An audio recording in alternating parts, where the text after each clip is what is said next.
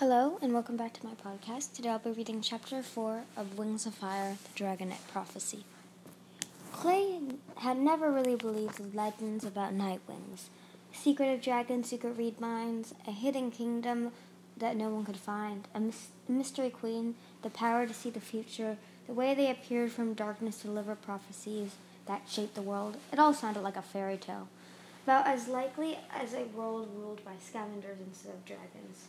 Besides, Clay knew Starflight, and Starflight was many things. Annoying, long-winded, smart, too serious, but he had no magical powers, and he was never, ever, ever scary.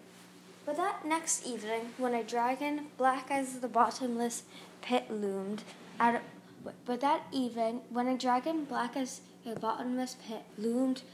the shadows from the entrance tunnel, Clay felt all the rumors about Nightwings come crashing into his head like a collapsed rock wall.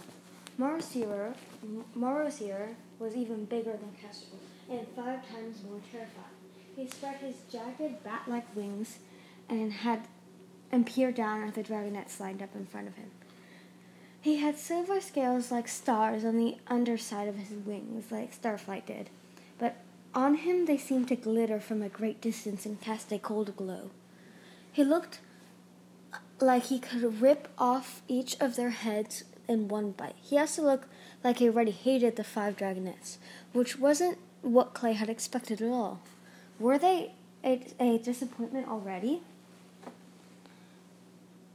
Maybe Morosier was reading their minds and knew how confused they were about the prophecy. Or maybe he was seeing the future, and his visions were all a failure. Clay could feel Sunny trembling at his side. He felt the same way, petrified in place, as if his scales were being slowly peeled off, one by one. While the giant Nightwing inspected them. On his other side, Starflight was more still than Clay had ever seen him. Starflight always froze when he was frightened. It was as if he hoped that, not by moving, he'd disappear from view and the danger would pass right by. Clay couldn't see Glory, but he knew when Morosier saw her. The huge black dragon stared down at the rain-winged dragonet for a small eternity. His snout twitched with ripples of disgust. A forked black tongue slipped over his teeth. Clay wished his own wings were as vast as the cavern itself, so he could hide his friends from Morosier. He wished his talons were as huge as stalagmites and sharp as the rock's shards. He wished he were big enough to be brave and brave enough to be big. He never wanted anything so much as he wanted to protect his friends from the tall, hissing, scornful, immensely dangerous dragon. He really hoped that Morosier wasn't reading his mind right then. Think about cows, think about delicious fat cows, he thought. Morosier pivoted his lily to glare at Kestrel. He lifted one claw and pointed at Glory. "What is that?" he said. His voice loaded with enough venom to kill 20 dragons in mid-flight. Starflight took a step back, and Clay saw Glory. She was sitting with her long tail curled over her talons. Trails of violet and gold chased each other through her scales. Only the shades of flame around her feathery ears hinted that she was upset. She stared calmly back at Morosier.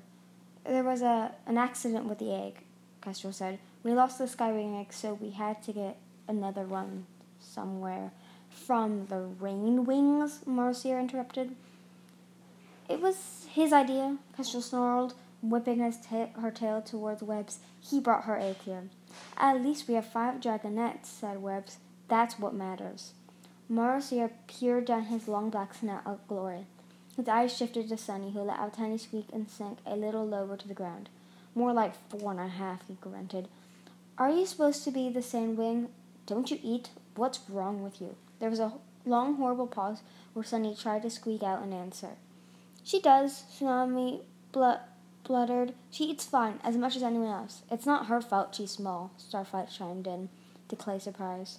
"She's a good fighter," Clay said, "and so is Glory." "Stop talking now," Marcia said, and silence dropped over them. His sharp, menacing teeth landed on Clay. "Think about cows, think about cows, think about cows." The tall Nightwing glared to the three guardians. "Something has gone very wrong here." "Yes," Tsunami burst in again. "It has, and I can tell you what. We treated like prisoners. We've never been outside these caverns, not once. All we know about this world, we're supposed to save it when we've learned what we've learned in schools. We're supposed to be the most important dragonets in the world, but those three treat us like blind salamanders." Clay couldn't believe it. Wasn't she scared of Marcia too? "Tsunami, hold your tongue," Dune snapped. "I will not," she cried. "Please get us out of here," she said to Marcia. Take us away with you." "Please don't," Clay thought. Think about cows, think about cows, think of cows." Now that he'd seen the Nightwing, he'd rather stay trapped here. "Ungrateful lizard," Kestrel snapped. Without warning, Marcia lunged at Tsunami. His teeth flashed like bright white lightning, darting toward her neck. It really is like the night sky falling on you," Clay thought. And then he discovered he was moving too. He flung himself at the Nightwing's huge, rigid back before he could stop to think about what he was doing. His claws sank into the small gaps between the shifting black scales, scouring for a hold. His tail thrashed as he tried to balance. Below him, he saw Tsunami rolling away and spinning to fight back, her blue talons slashing at Marcia's nose and underbelly. Clay tried frantically to remember his battle shouting. He flung himself along the big dragon's back, snaked his neck forward, and bit down as hard as he could. Ow! His jaw exploded with pain, and he reared back. In the black-on-black scales, it was impossible to find a weak spot. Marcia jumped away from Tsunami and shook his whole body violently. Clay lost his grip and went flying through the air. He landed with a jarring thud, sliding halfway into the river. As he staggered to his feet, he saw Tsunami and Marcia facing each other in battle positions. Marcia made a grinding noise deep in his throat. He stepped back and swung his tail into view.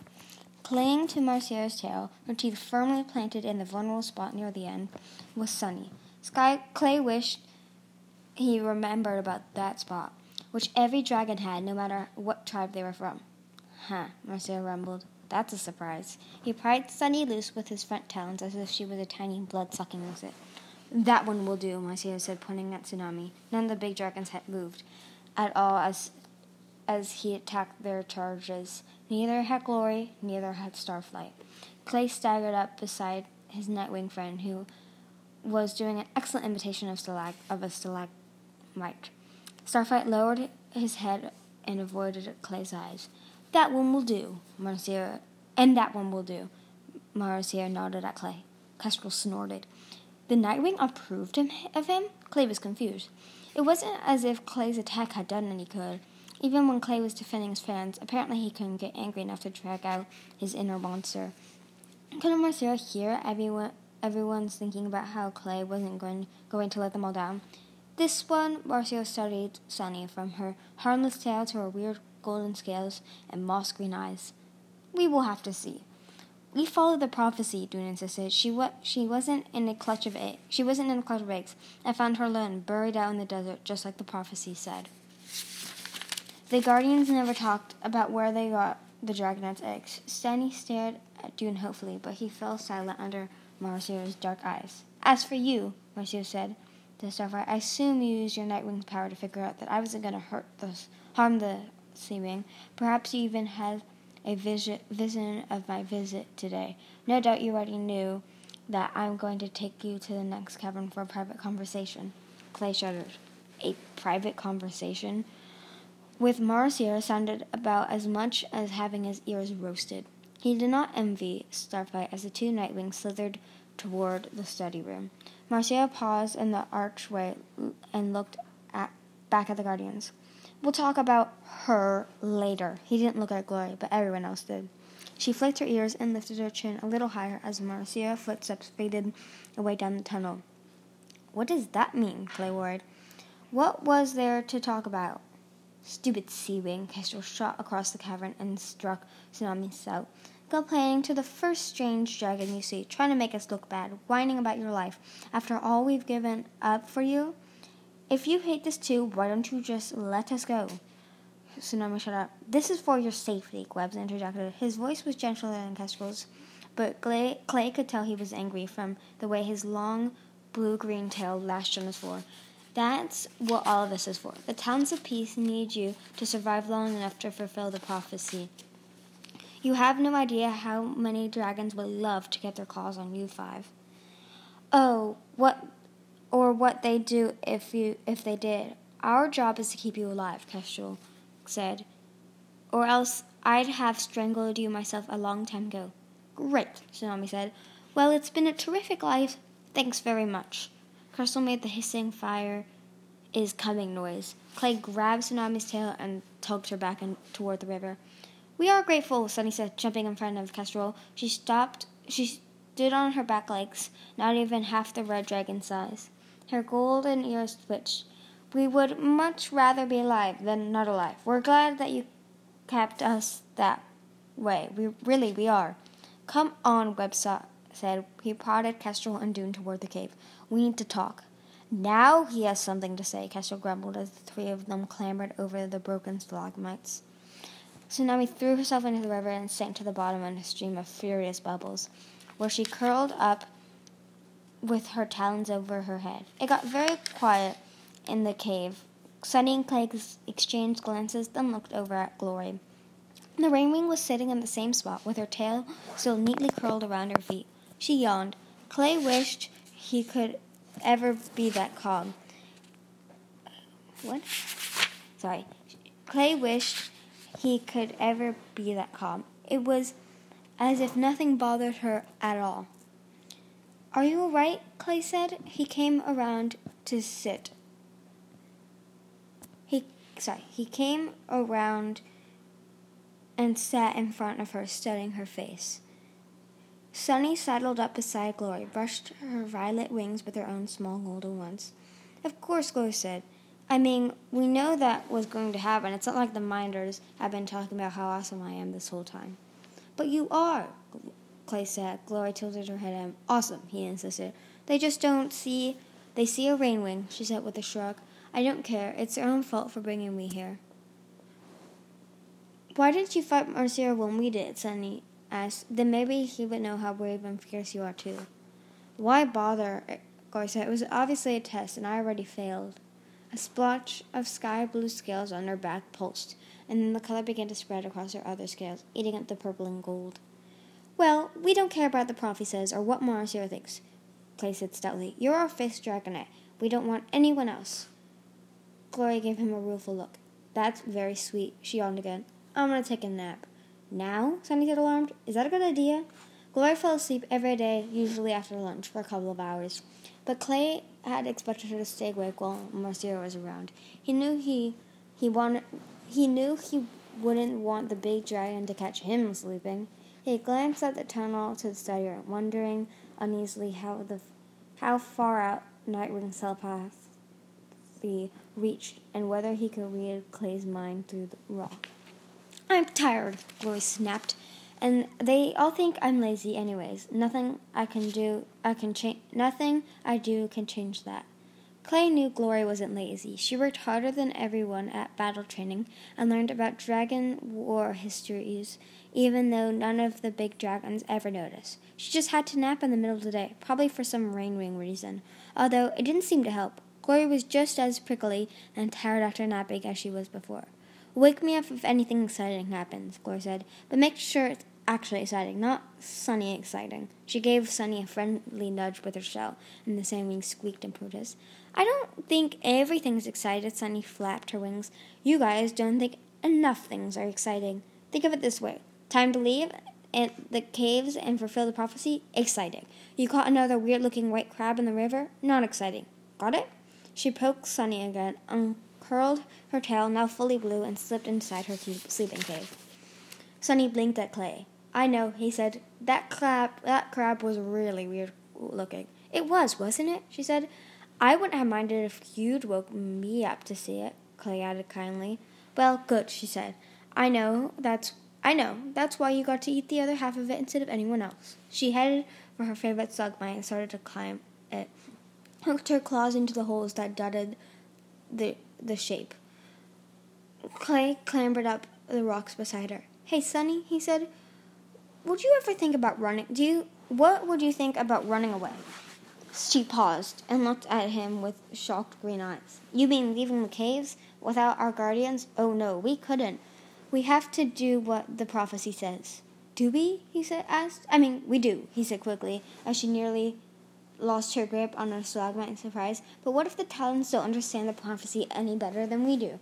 Maybe we need to get out and stop the war our own way. Sunny settled on top of a stalagmite and coiled her tail around it. Balanced on her back legs, she reached up toward the stalactites that were poking sharply down from the top of the cave. I don't think that's a good idea, Clay. If we just follow the prophecy, everything will be all right. Her claws batted at the tip of the lowest stalactite, but she was too small to reach it. She sat back down with a frustrated sigh. Clay glanced at the soft blue glow coming from Glory's cave. Follow the prophecy. But he couldn't help thinking that a real prophecy would have included Glory. What if the prophecy was wrong?